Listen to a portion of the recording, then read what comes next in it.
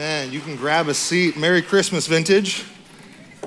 All right, all three of you, Merry Christmas. The rest of you, I don't know what you're doing here, but it is a good day to gather. Now, no lying, you're in church. Anyone not done with their Christmas shopping yet? One brave soul. You saw your wife's look, right? You saw that? Target's open till 8, but I just want y'all to know, this is the safe space. No shame here. Partly because 10 years ago, our first Christmas in El Dorado Hills, Jen and I were part of planting the church here at Vintage Grace. We had a 6-year-old and a 4-year-old, and we had a baby girl born earlier, a couple months before. And how many of you guys ever feel like you have your life together, but then you just realize you don't? Anybody? Okay, thank you for being honest, right? Again, safe space. But I'll never forget waking up that Christmas Eve morning. The church hadn't launched yet, but we were still hosting our first service at Marina Middle School. Maybe you were there in the OG VG days, but I still remember vividly kind of looking at each other in bed. We thought we were good, and I remember just saying, hey, what'd I get you for Christmas this year? I don't know how your marriage works, but she was helping me out, and we kind of went through the list of what do we get the in-laws and the outlaws, and what do we get our daughter, and then I got to the point where we were talking about, what did we get our boys? 4 and 7, these really impressionable ages. Christmas morning, and dad is totally distracted with work. And so we got into problem solving. Christmas, the joy of Christmas morning was on the line, people. This was a big deal. We had forgotten to get our boys Christmas presents. And it'd be a great story if it was a joke, but it was real. And so we got after it, and we got hustling. It's not too late. Again, you are safe here, Ethan Vavac. But the truth of the matter is we were pursuing the joy of the receiver of the gift. We wanted more than anything for them to get that perfect gift. And again, we only had a couple hours, so we got after it. This is why, as a society, we spend so much time between Black Friday and today shopping. And it is still today. It is still before Christmas. So we're hustling and we're moving and we're looking for that perfect gift. Why? Because we're hoping Christmas morning when the kids sit with you around the tree, you get that look. You know that look as dad that you're like, I nailed it. And by I mean you, babe, you nailed it. We got this. And yet here I am years later, literally 10 years later, and you think I would have learned by now that joy of that moment fades so quick, doesn't it? That there actually is no perfect gift. And yet the reality is we continue to be consumed, searching, looking, shopping, pursuing, buying. See, I actually believe that every one of us today is on a quest for joy. Every one of us. Every one of us is hunting for our happiness. In fact, a member of our team shared with me, there's a whole industry called the happiness industry. He was reading, it is a $23.32 trillion industry in America. That's crazy, people. The amount of money that we spend pursuing our happiness for that one thing that we think will make us happy. Have you guys heard of self-driving cars? Do you trust them? Please don't. The innovation, the time, the treasure, the talent that we are pursuing, things that will make us happy. I used to be on a kick a long time ago. I did something called CrossFit. You guys know what that is? Today I'm really good at CrossFat. I'm patenting it all by myself.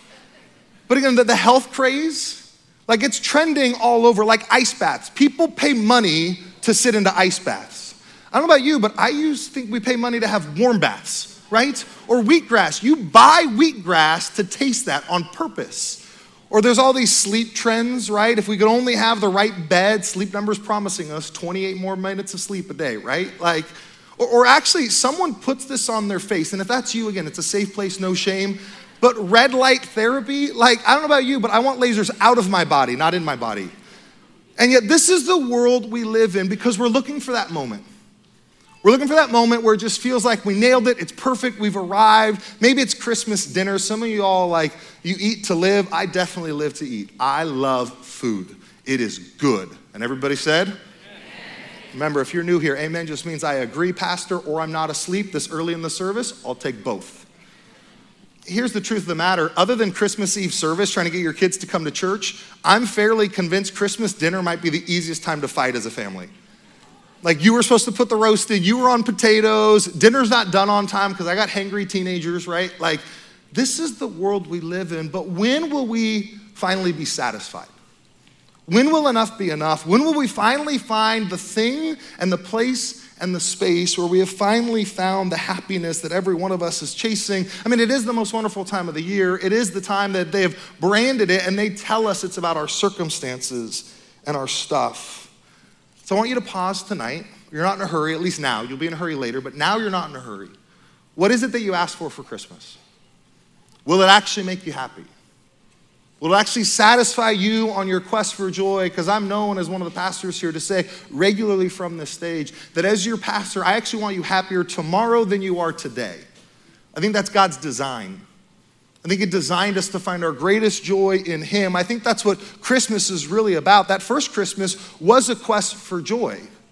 It was a quest for Mary and Joseph to find acceptance, satisfaction. It was a quest for the world to have an expectant hope for this baby born in a manger, this census that drew them on this long journey and this long quest for joy. But Christmas tells us that joy has come. But here's my fear. Most of us have missed it. But few of us have heard. Few of us have received. And so I want to zoom in on 3 of the people that I think actually saw it. You've heard of the 3 wise men? Anybody? Now, 3 of you. I'll take it, guys. But in the 3 wise men, I don't mean to blow up your whole nativity scene. If you've got one at home, I think they're wonderful, they're beautiful, but I don't think there were 3 of them. Magi often would travel as a group of 12. We say 3 because there's 3 gifts that they bring. In fact, we call them that they were magi or they were wise men. Or have you heard the we 3 kings of Orient are? Again, part of where all this comes from is the history and the tradition is they were magi. It's the same word that actually gets used in the Old Testament where Daniel, these were God-fearing men that were looking for signs of the newborn king, of the Messiah that was going to come and be the hope of the world. And so there's this group of people from far east. Again, I know that we often have them with camels. They probably had Arabian horses if they were coming from Arabia. They probably didn't have camels. So again, keep your manger scene, please. It was great-great-grandma's. Don't throw it away. But here's whatever you think of the 3 magi, the 3 kings, the 3 wise men, whatever you think of them, please hear me. I think they found the answer to their joy quest. I think they found Jesus. So if you have your Bibles, I want to invite you to turn to the book of Matthew. If I was to summarize our verses today, it would simply be this. Jesus is the joy we're searching for. He's the only answer to our great question, which is what will satisfy us today. And so today we're going to pray and ask the Lord to speak to us. And so Spirit of the living God, would you speak? We're all here today on a quest, searching for our joy. Would we learn from the Magi who have found it in you? Would we see you? Would we find our joy in you? Spirit, maybe more than anything, would we just be found by you today, we pray. And everybody said, amen. So the Magi, they really believe that this baby that's born a far distance away is going to make them happy. Here's what the verses say. Now, after Jesus was born in Bethlehem in Judea, the days of Herod the king, behold, wise men from the east came to Jerusalem saying, where is he who was born the king of the Jews? Now, I tried to highlight all the different characters here. And so you've got King Herod. We'll start there. King Herod was kind of like a puppet king for the Roman Empire. He oversaw a region, but he was almost like a self-proclaimed king, and they gave him some authority. Have you ever thought that you were in control in your life, but you didn't really have control? Anyone married out there or have children, right? That's Herod. Herod thinks he's in control. He thinks he's in charge, and these really respectable, wise men, this group of magi, show up. They're astrologers. They come from the far east, the text tells us. And again, commentators wrestle with how far is it? Somewhere between 900 and 1,100 miles, which for me is far, especially if you don't have a self-driving car, right? Even with the Arabian horses, this is a far journey. I often tell my kids when they collect things, it's so valuable. I'm like, it's only worth what someone's willing to give you and how far they would travel for it. It's not worth anything if your belief doesn't lead you to action. And yet the Magi's belief in this king that they didn't know, they've heard about, they've studied, but they believe that this king could make them happy is what leads them to take this long journey. Now, as they get there, they get very close to Bethlehem where baby Jesus was born. And so they go to King Herod, who was only about 3 miles away, and they say, hey, have you heard of the newborn king? Now, I don't know about you, but anytime I think about asking a king if there's a better king in the picture, that might tick off the current king. Why? Because every self-made man, every self-made king, I believe, is insecure. And so these magi come to king and they say this question, where is he who was born, the king of the Jews? Why? See, I really believe this, that the depth of your why, how much you believe something to be true, will determine the length of your what. Their why was strong. They traveled literally almost 1,000 miles because they believed something about this Jesus. They believed that he was worthy of worship. For we saw his star, the verse says, when it rose, and we've come to worship him. There's this power that we even think about at Christmas of seeing and believing. Their belief led them to action and their belief in the newborn king, and they came to see him.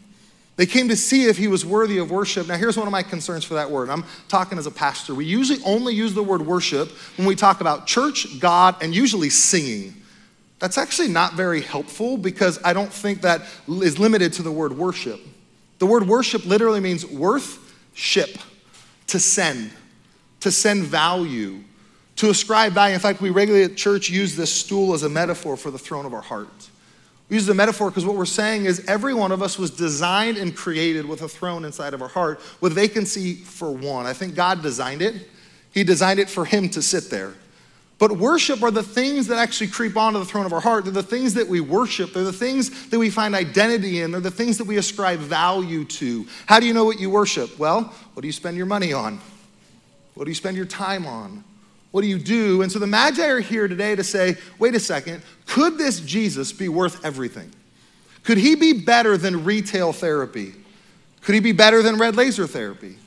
Could he be better than my spouse and my house and my kids and my vacation? It's not that those are bad things. All those things bring an element of joy and happiness, but there's limitation to every single one of them.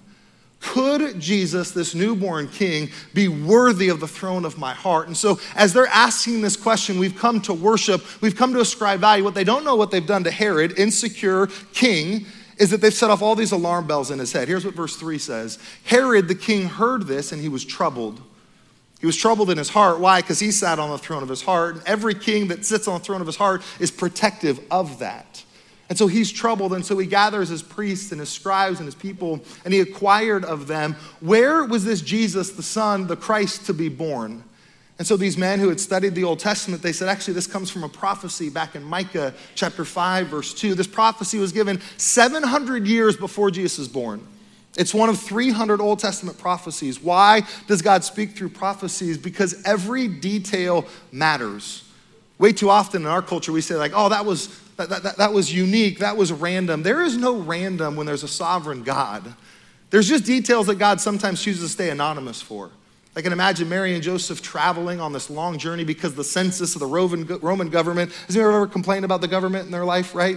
And they're on this journey, they're complaining, and yet God says, I have a plan.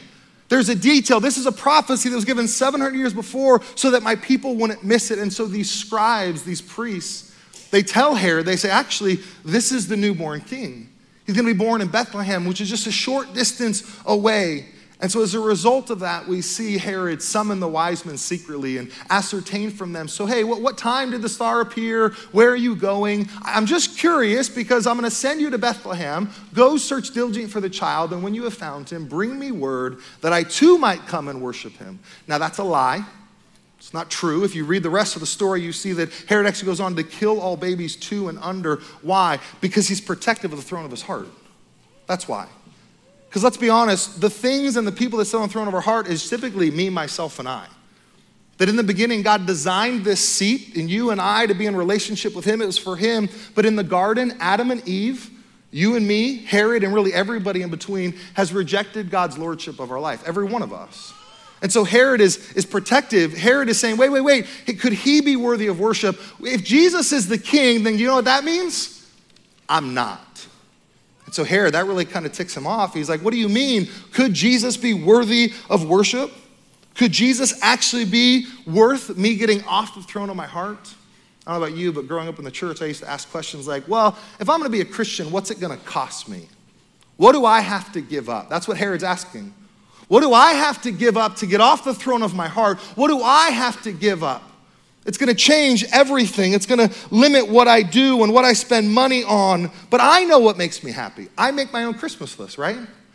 I know that I want to be the king, and so I don't want to lose money or fame or partying or escapism or success. And please don't miss this. There is a cost to following Jesus. So Herod got that.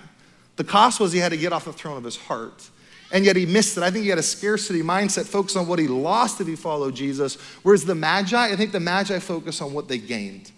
They were joyfully willing to get off the throne of the heart. They were joyfully willing to give their time, their talent, their treasure. Why? Because Jesus was worth it. So after listening to the king, the Magi go. They went on their way. Behold, they saw the star, and they saw where it arose from before them, and they came to rest over the place where the child was. And when they saw the star, they rejoiced exceedingly with great joy. Does that feel like awkward sentence structure to anybody else? I didn't do well in English.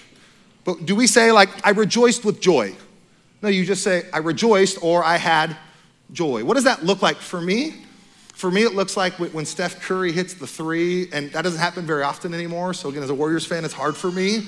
But he hits the three, and I get up off the couch, and I run across the living room, and I chest bump my kid, and I'm a little bigger than them, my CrossFit. I mean, Hathaway, you know what that feels like when you get chest bumped, right? Like, you get sent. It's this out-of-body experience. You see someone or something that's worthy of ascribing value to. He's worthy of all of our worship. The Magi say he's worthy of all of our praise, of all of our time and our talent and our treasure. In fact, he explains that going into the house, they saw the child with Mary, his mother, and they fell down and worshiped him. Don't miss this first Christmas morning. Now, I don't know when this took place, somewhere between 0 and 2 years. We don't know for sure, but that morning for them, when they met baby Jesus, when they saw him, he was worthy of worship. And so they bow. These are magi. These are respected men. These are men that get down on their knees and say, you alone are worthy of my heart, the throne of my heart. You are worthy of all of my treasure.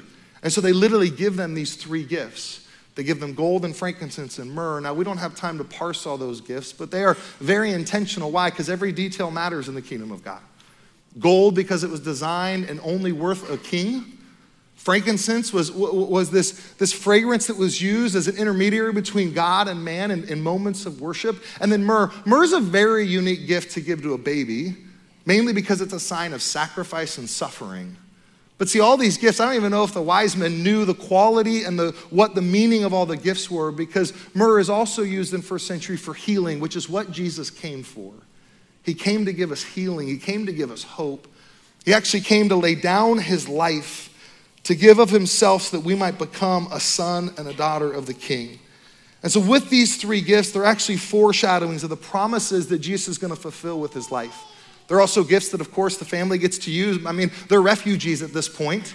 They're scattered. And so these are gifts that provide provision, but they also provide the picture of the promises of all the prophecies that Jesus fulfills. That Jesus is later in his life given a different kind of a kingly gift. He's given a crown, but not one of gold. That's actually a crown of thorns. In fact, early Christendom would often celebrate the crown of thorns in the context of red holly berries. Why? Because the red berries were a sign of the blood that Jesus shed. See, he goes on to live the perfect life that I do not live. He goes on to die the heinous death that I deserve to die when I rejected God, knocked him off the throne of my heart. And yet 3 days later, he resurrects and the tomb is empty. We can't forget that at Christmas, Easter is coming. And so there's this picture of the newborn king that is worthy of our praise, that has died in our place and raised again. And here we are 2,000 years later still talking about him at his birthday party. And so as we think about this text, here's how it ends in verse 12. And being warned in a dream not to return to Herod, they departed for their own country by another way. See, I only see in the text two ways to respond to Jesus at Christmas. There's Herod, who seeks to kill and get rid of him and cast him aside and say, you're an inconvenience to the throne of my heart. Or there's the Magi who get off the throne of their heart and they worship him because he's worthy. And so I want to pause this Christmas and give you a moment to think about what you've asked for. I think about what you've received in the world. And I think about what you would receive from Christ if you accept the offer that Jesus gives you at Christmas. So there's three things that I want nothing more for you than to receive this Christmas. The first one is this: freedom from your past. Now, again, I promise you, my life is way too busy to stalk you on Facebook, so I don't actually know your past. But in a room this size, I know it's full of shame. I know it's full of settling for lesser joys. It's full of adultery and affairs. It's full of cheating and lying. It's full of just flat out rejecting Jesus as Lord. Because the truth of the matter is that wasn't just a Herod thing. That's a me thing. That's a you thing. That's a we thing. It's humanity's condition that we've all rejected Jesus as King. And so I want to invite you to receive freedom from your past. Whatever it is that you've covered up that you don't want anybody to know, he knows. And yet the good news of Christmas is Emmanuel, God with us. The good news of Christmas is that he comes towards you. Like, you're not here today because your mother-in-law drug you here. I mean, she may have. But there's more to the story. There's more happening in your life, and it's Jesus' pursuit of you. It's his pursuit of you to give you freedom that will set you free from all the sin that so easily entangles us, that'll set us free from all the rejection of him, that will give us forgiveness, and not just forgiveness, but redemption. So one of my fears at Christmas is we get ourselves all dressed up for our family photos. And that's good, by the way. It's the only time of the year I get family photos, this and Easter. We get all dressed up, but here's my fear, that we forget that Jesus, who could have come with all the pomp and circumstance, that the King comes on a manger throne. Highly accessible, fully available for you, not for people that get themselves all dressed up for him. Way too often people say, well, I gotta get my life together and then I'll be ready to hang out with Jesus. No, you will never get your life ready. Only he can. He's allowed you to run away from him and let your life fall apart so that you would meet him, so you would go on your quest for joy and never be satisfied. And so today, I wanna offer you in Christ freedom from your past. I wanna offer you peace in your present. Jimmy said it well. Jimmy's a good friend, and so was Bryce.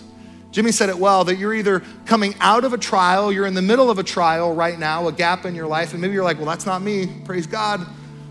Or the truth of the matter is then you're just getting ready to go into a trial tomorrow. One of those three things is true.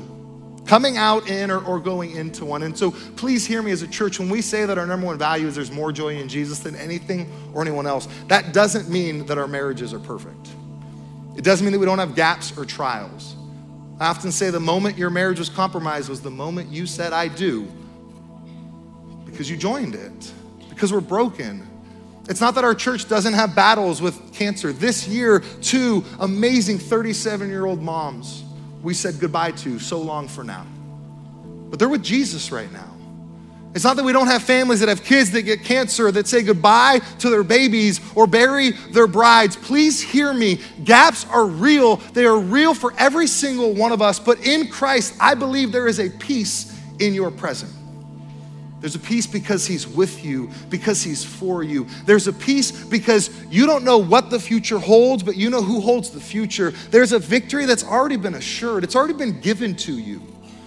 It's been given to you in the person of Christ. And his life for your life, and his death for your death, and his resurrection for your resurrection. There is a victory. Church, we know the final score. And this is the gift of Christmas. This is the gift that he offers us at Christmas. And so today I want to invite you to pause for a moment and to receive that gift. I want to invite you to grab your candle, and it's one of my favorite parts, but would you pause and say, could Jesus be the answer to my quest for joy? On the silent night, I pray that the Spirit screams at you the gift of grace that he offers you. So I invite you to stand for this song. I'm gonna have Jen come forward and help me pass the light. And as your neighbor comes to you, would you share that light with others? But would we all tonight receive Christ the King in his manger throne? Let's sing.